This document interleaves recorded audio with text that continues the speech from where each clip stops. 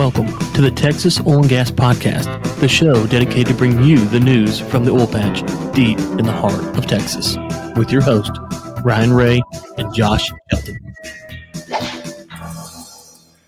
And we're back with the Texas Oil and Gas Podcast. We appreciate you tuning in to today's episode. This is episode 202. 202. I'm your host, Josh Shelton, friend and co-host Ryan Ray.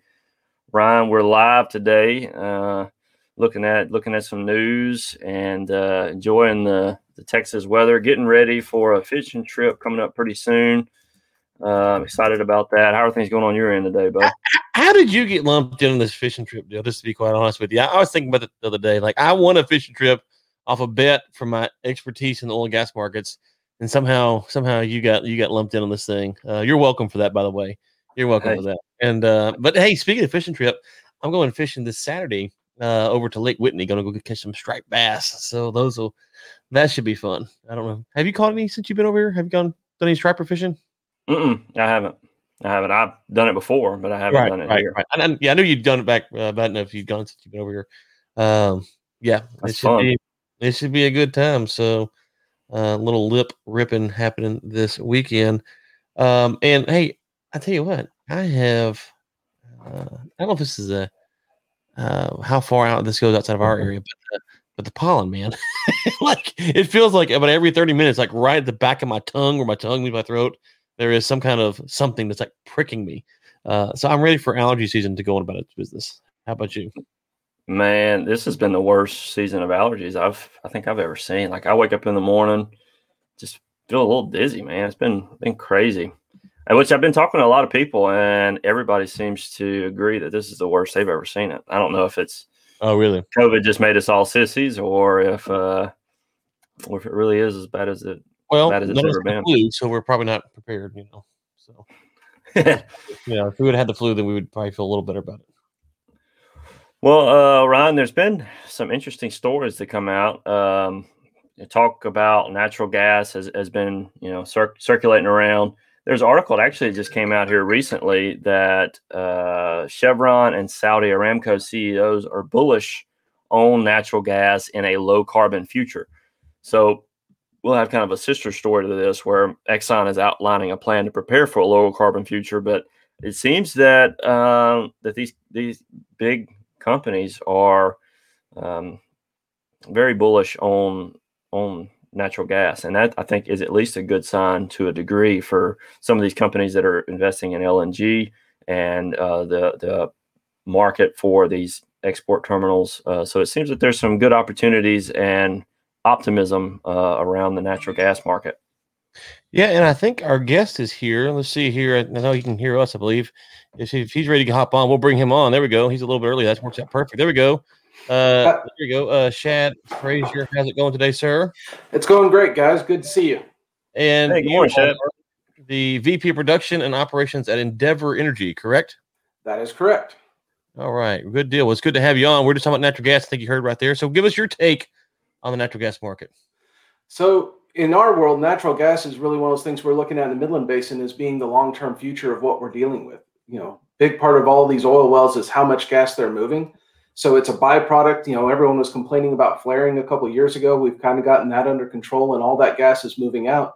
So really what we see natural gas as the energy source of the future, to be able to provide energy for places like Africa, like Asia, that can use propane, use LNG, and be able to provide power for people's homes and cooking. It's something that, in the next 10 years will be something that there's 3 billion people in the world that don't use biomass right now that could use natural gas or LNG and be able to use that to power and cook in their homes and stop a lot of the deaths that are happening because of people are using biomass inside of their homes and having to live with cooking fires. I know in 2019, late 2019, I was looking at trying to get some folks to get natural gas into Mexico and then ship it to China. It's kind of a long story, but one of the things I come across is that kind of midstream operators weren't inclined to take it off because of prices. And then these producers were kind of having a hard time, especially the smaller producers were having a hard time figuring out what to do with it because they necessarily didn't have enough to flare, but then they couldn't put in the pipeline.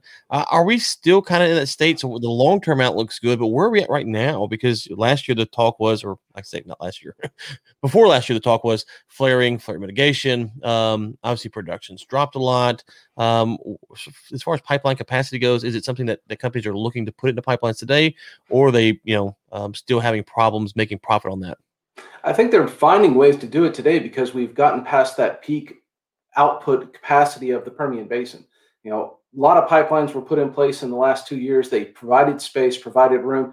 Now they're running into issues where those pipelines are running at 50% of capacity and the efficiencies aren't there. So they want to find more ways to move that gas or move other products down those lines and get them out. In the past, we were worried about taking all the liquids and getting them to the ship channel and not having a place to move it. Well, now they found a way to get that out of there. So now it's just really, how do we drill effectively to be able to produce that gas and not waste the energy? I think there was a good stat the other day that the state of California burned almost 600 BCF of gas last year to provide electricity for their state. And Iraq flared 600 BCF of gas. How do we stop that from happening? Because if we can stop those type of issues from going on and provide clean energy under the rules and regulations of the United States, we can provide a better and cleaner energy source than anyone else in the world. Yeah, so we talked a little bit about the LNG in places like China, India, and there were some huge projects that were being planned, in the Gulf, and it looks like some of those were put on hold last year. But there's talk of some of those actually reviving. Do you think the LNG, the projects that were on the books, I say 2019, are they something that gives optimism to companies like Endeavor in the Permian, something that y'all can take advantage of? Or, how are y'all seeing that right now? I really feel like it's something that we will take advantage of. We're a growing operator that's private, so we don't have to deal with the ESG market as much as the public entities have to deal with.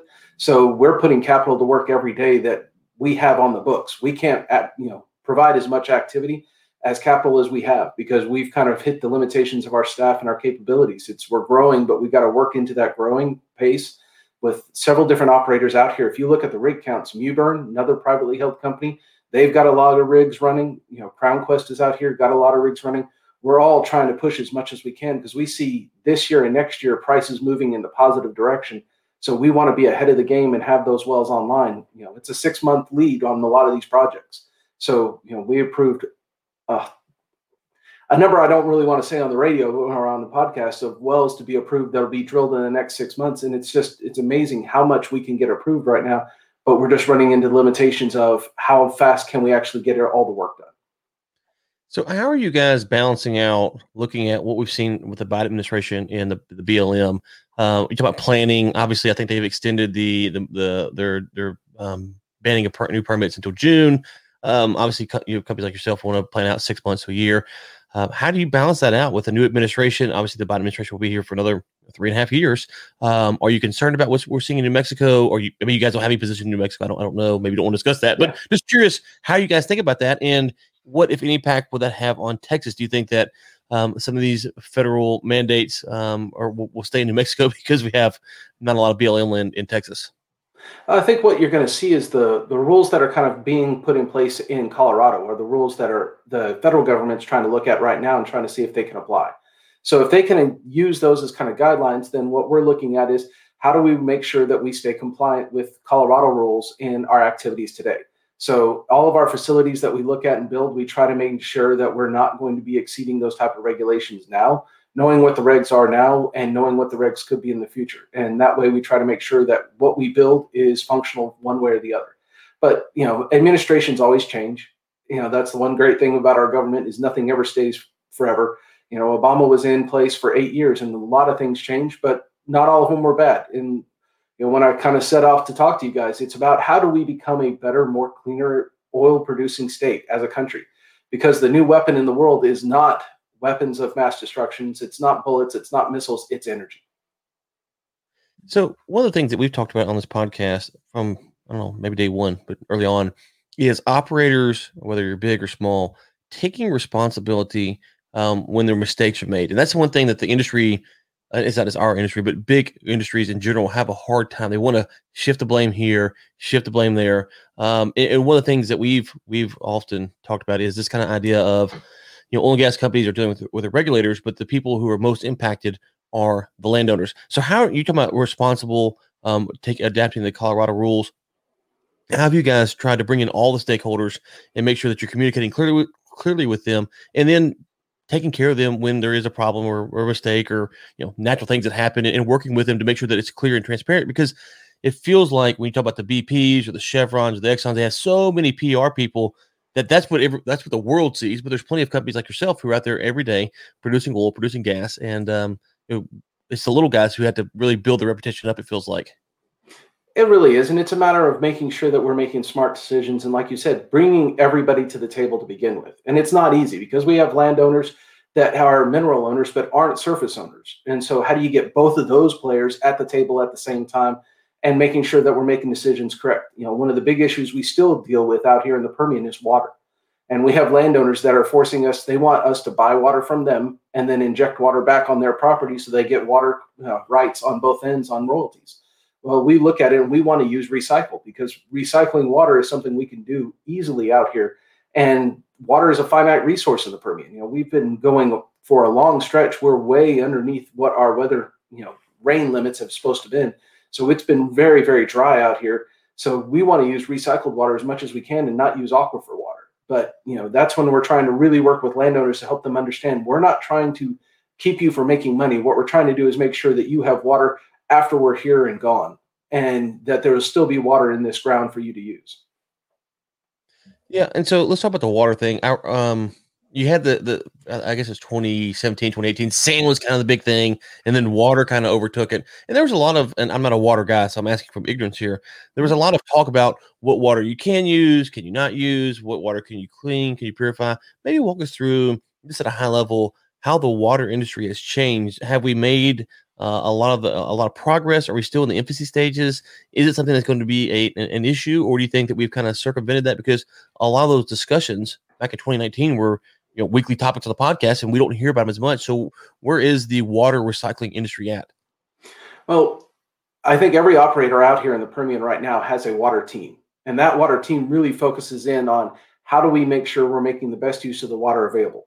So, we as a company actually recycle we're better part of almost a quarter to a half of our produced water every day is recycled. And that's been, when you run frac crews, we're running 13, 14, we've been as high as 21 stages a day. You're using 200,000 barrels of water a day for frac jobs. That is a huge amount of water. And you don't want to, you start trying to think about it. We start talking about it in aircraft carrier sizes of how much water that we've moved in a day in sand. And, you really have to think about it as it's a, just like oil and gas, it's a finite resource, and you have to be a good steward of that resource. So water recycling has become better. We're finding better ways of using, we have a Santa Rosa water that's out here that's very brackish, so a lot of salts in it. So we're finding ways that we can mix it with our produced water that's not as salty and be able to make it where we can frack with it. But, the glorious thing is we're slick water fracking. So as long as you can mix it and make it work with friction reducers and carry the sand, it's not like the old days where we're trying to make cross-link gels where you couldn't use any of that water. Slick water uses just the same, as fresh water. It's just a matter you have to make sure it's clean when it goes down hole so it doesn't cause bacteria problems. And so, a lot of it goes into the treating, chlorine dioxide, other ways that we treat it to kill the bacteria so we don't end up with problems down the road. Go ahead, Josh. Well, I was going to say there was lots of talk with saltwater disposals, and that was a huge market as well. A lot of people were investing in that. But there is talk of different seismic activity that was happening in and around where they had lots of these saltwater disposals. Are we seeing people trying to get away from that, or do you think that's still a viable investment in some of these areas, especially like Eddy, Lee County, where they were stacking them in pretty heavy? Yeah, now that's a very big problem right now. And even the Railroad Commission is starting to come out. They've got new rules that if there's a seismic event of a certain gradient, that there's a 9-kilometer distance radius around that event that they're going to withhold or restrict injection in disposal wells around it. And, the first rules that came out said they were going to ban injection. Well, that doesn't work real well. That would shut down the whole business. So they had to figure out, maybe we can restrict it. And it's interesting because everyone goes out and you can look at the basic USGS data that shows earthquakes, and that is an unrefined data set that basically gives you a quick snap of where that earthquake happened. Well, then if you go to the University of Texas, they're taking that same earthquake data and pushing it into what they're calling scissor. And scissor then gives you a much better idea of where those earthquakes are happening. And if you do that, you can actually see that all the earthquakes that are happening in the Midland Basin are happening along direct lines of about 2 to 3 injectors. So you can see which injectors or which areas have direct influence. And so it's one of those things that as operators, we're all trying to do our best to make sure we're not going to over-influence those key areas and keep it from happening. One of the key areas is just north of Midland. It's one of those things is I worked for Sandridge Energy, worked through all of the issues that we had with all the earthquakes in Oklahoma. It's one of those things when you have an earthquake that's out in farmland, no one really cares. When you have earthquakes that are affecting people's homes and buildings, everyone starts to pay attention. And, we don't want to get to that point. We're trying to be good stewards and making sure that we stay away from where these danger zones or, stress zones are, and make sure that we keep the earthquakes in mind when we put together future plans. Okay. You mentioned, so let's talk about kind of responsibility and focus on that for a few minutes here. You started off, I think, by throwing out this number of 3 billion people. And there's a great book for anyone listening who wants to look at kind of global poverty and things like that called The Bottom Billion. And it's a great read. Anyways, one of the things that I've said for some time is, since my first show, the Global Energy Leaders podcast, was energy agnostic, right? So if you're in the remote villages of Zambia, we don't need to fill up a nuclear power plant for that, right? The energy solution there is far different than New York City. That being said, oil and gas is vital on at some level, whether it's the machinery and the diesel to get the solar panel to the village in Zambia, or the concrete to build the nuclear power plant. How do we convey the importance of our message of what we do in the oil and gas industry to those who don't quite understand the necessity that we bring, without feeling like we're always trying to shove oil and gas down their throat? I think that's the hardest thing, is that both sides are treating it as a religion, which means that there's no right or wrong answer. I believe in it, and it's a belief. I don't have to have facts or figures. I just have to believe in it. And I think that's where energy agnostic has to come in. It doesn't matter which energy source we use. We just need to get energy to these people. If you think about the fact that there's more people in the world than the United States that have no ability to turn on a light bulb. And those people are living every day gathering food and gathering wood just to make a meal. There's a great case study when you look at the Dominican Republic and Haiti. And one country put energy agnostic. They went out, they put out hydroelectric, and that country now has 10 times the GDP of the other. So the Dominican Republic put in hydroelectric, put in infrastructure. They're making electricity for their people, and now their GDP is 10 times what Haiti is, who's still living on the fact that they have diesel generators as their only source of electricity in most parts of that island. So you have one country that has a mean average income of $1,700 a year, and another country that has it as $17,000 a year. So when we talk about trying to raise up society, it's about how do we provide energy so that everyone has that same capability? Because when you provide energy, what you're doing is providing luxury. And luxury is different for everybody. But luxury is what allows us to think. And all of a sudden, when you have time to think, you have time to make yourself better. If all you're having to do is collect water and collect fuel, there's no time to do that. Yeah, I think that kind of gets lost on people. We talk about going on vacation, going to see outdoors, and I don't remember who it was. They're talking about, I don't know, 200 years ago, whatever it was, 300 years ago, that people wouldn't travel to go outdoors because they were outdoors all the time, And now we live in such luxury in the U.S. We're like, oh, I want to go see this cool thing outdoors or go camping or whatever. And so it's really flipped for us in the U.S., but that is not the cases in large portions of Africa, South America, even China, India, places like that where they don't have access to what we have. And oil and gas is vital. And yet we want to be energy agnostic because the solution on a community basis is different. And it feels like, in the U.S., what I've said is when I've been to Africa is that, the U.S. and in Europe, we export our ideas out to the world, right? So we say, hey, this is what we think. And then they kind of take those ideas and almost have to adopt them by the way the world banking system works. And that's a little concerning because we want to be energy agnostic. We also want to say, okay, hey, these are the important energy things. We don't, for instance, we wouldn't want to export out bad energy ideas or bad energy policy. So how do we lead in the U.S. by adopting good policy that won't be cumbersome to these emerging markets, because they will go from the remote village with the solar panel to a thriving village that needs more energy capacity. So how do we make sure that we're exporting out good energy policy as well? I think that's where we have to help the administration understand there are certain things inside of their protocols and their movement that they're trying to push forward that make sense, but we can't do it to the detriment of society as a whole. When you start making the cost of energy so high that at the lowest level, the issues that are people that in the United States where people that are in the poverty level, when their energy bills are going up 20 and 30%, it's eating up not 20%, but it's eating up 40% of their income. When you have to drive an hour a day to get to your job and your fuel costs have gone up 2 to 3 times, we can't do those type of things. And so we got to take those lessons that we're applying today and make sure that where we're trying to put energy elsewhere in the world, that they're able to use it effectively so that they don't have to go through the hardness and the hard lessons. They don't have to go through the black lung issues that London went through in the 1800s. They don't have to go when they went through industrialization. How do we help them make sure that the decisions they're putting in place are the right decisions so that they don't have to learn the hard lessons we learned? And oil and gas provides you a great resource because it's a stable, very localized, small source that you can go. The next thing I always talk to people about is nuclear. We always give nuclear a bad name, but really when you look at energy density, nuclear is a great source to be able to provide power in a small footprint and provide it for large scale. So how do we make sure that people around the world, because the United States, you can't build a nuclear reactor because there's just too many people that are against it, but France uses it, other places around the world use it. How do we help countries understand that if you can provide that power, you can lift up your entire country and get it out of poverty and get it to the point that it's a world player and not just a stepping stone for everyone to step over? Yeah, that's nuclear, I think, is huge. I mean, there was a book I read that talked about nuclear and hydro. And it's one of the things that a lot of people overlook because it's relatively clean energy, actually.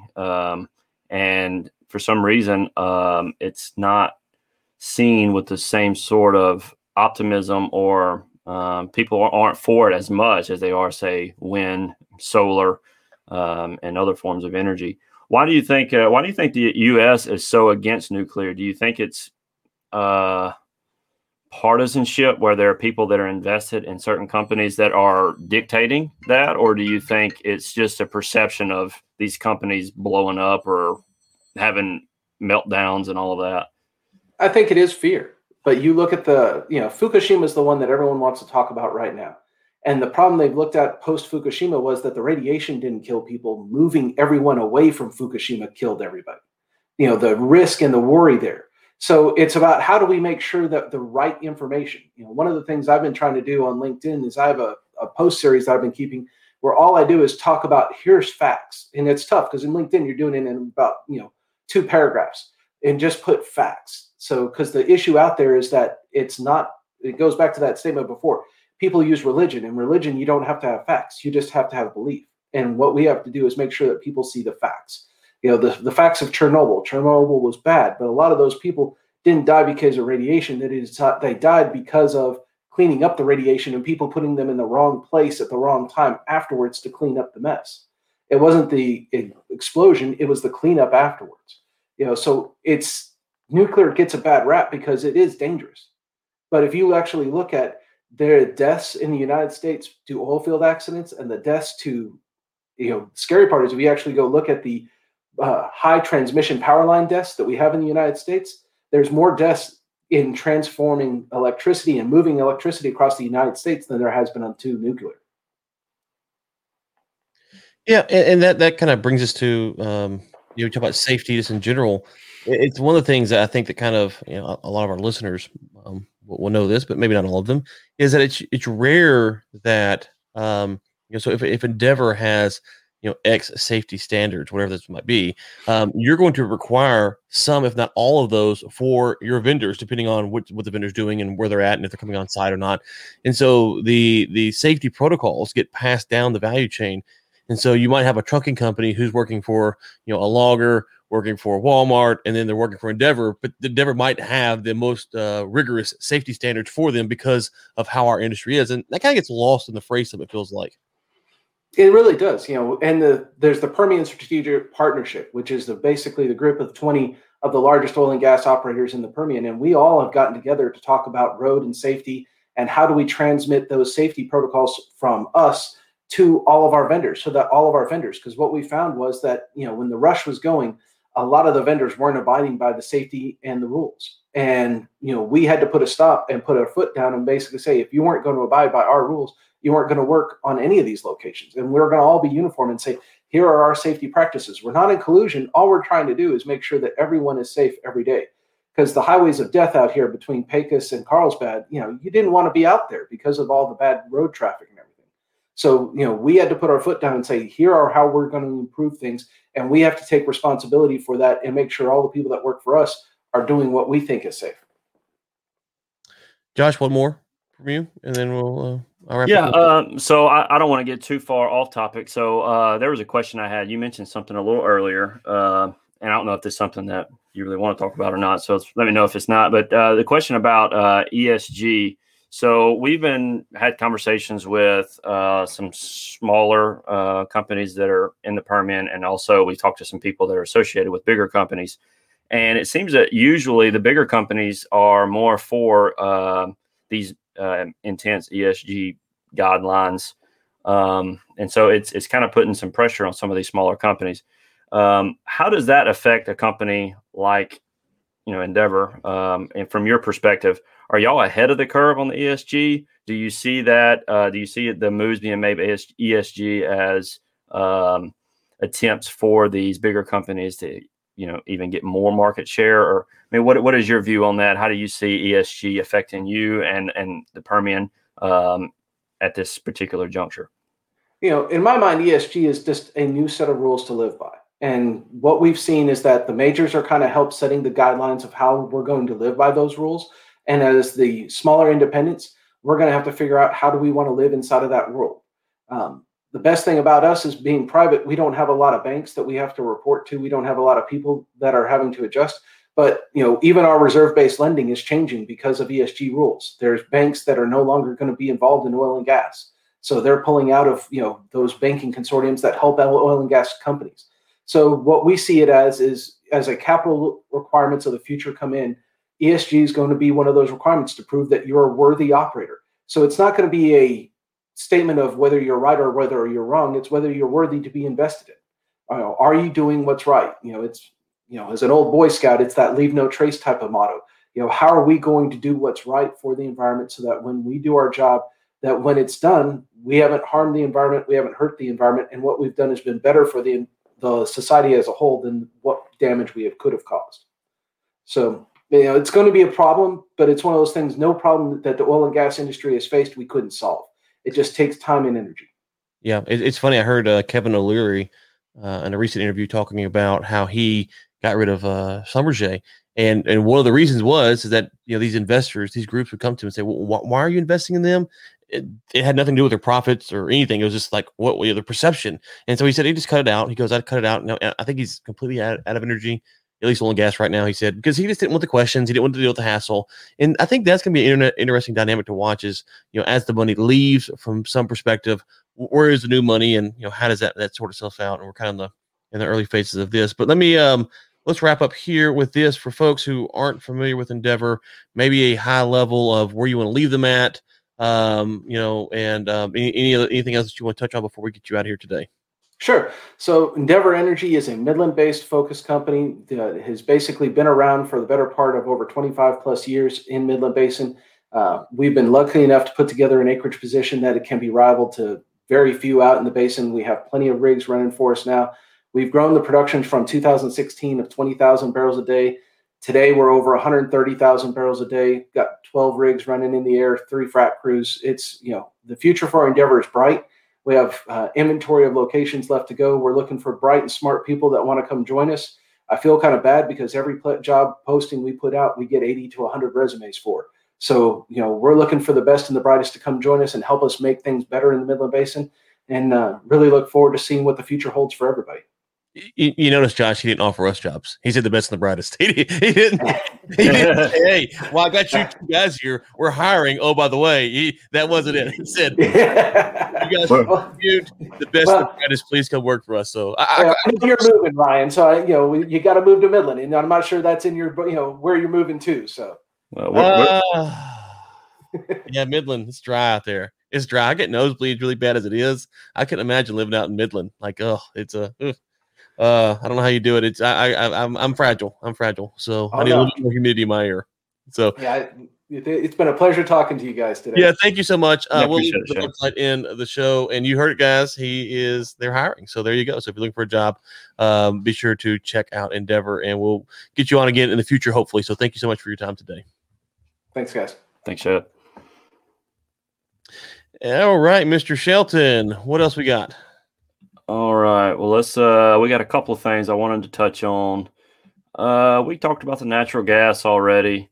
There was a couple of things for the Texas Roundup. Reliance and BP start production at Delaware Deepwater Gas Field offshore India. That's been one of the questions I've had, Ryan, is going to be offshore drilling. Some of these companies aren't going to be as impacted as some of these land companies, or it seems to me, at least that's my perception. And I'm wondering how much the production from offshore will affect oil price, oil supply for these land-based companies. So that's one thing I got there. And then second one, Texoga releases a study of winter storms impact. So we've talked a lot about this, and I don't want to go too much into detail. Just wanted to link in the show notes because it might be something. If anybody's been following the winter storm and wants to get a better analysis of exactly what happened and the impact, pretty good article here to go and check out. Oil price right now is at $61.81, so it dropped a little bit today, but not much. Still hanging in over 60. So Ryan, things look like they're going okay right now. We're just, I guess, waiting for that next Aramco meeting. To see. If you heard what he said, it sounds like they're pretty optimistic over in Denver about the prices. And so, unfortunately, he wasn't optimistic about yours and mine job prospect there. So that was kind of disappointing. So, well, I thought at least a janitor spot. I know. Well, we're the cream of the crap, so we should at least have a little shot. Little shot. Okay. Well, that is it for episode 202. Thank you, everyone, for tuning in. And until next time, keep climbing.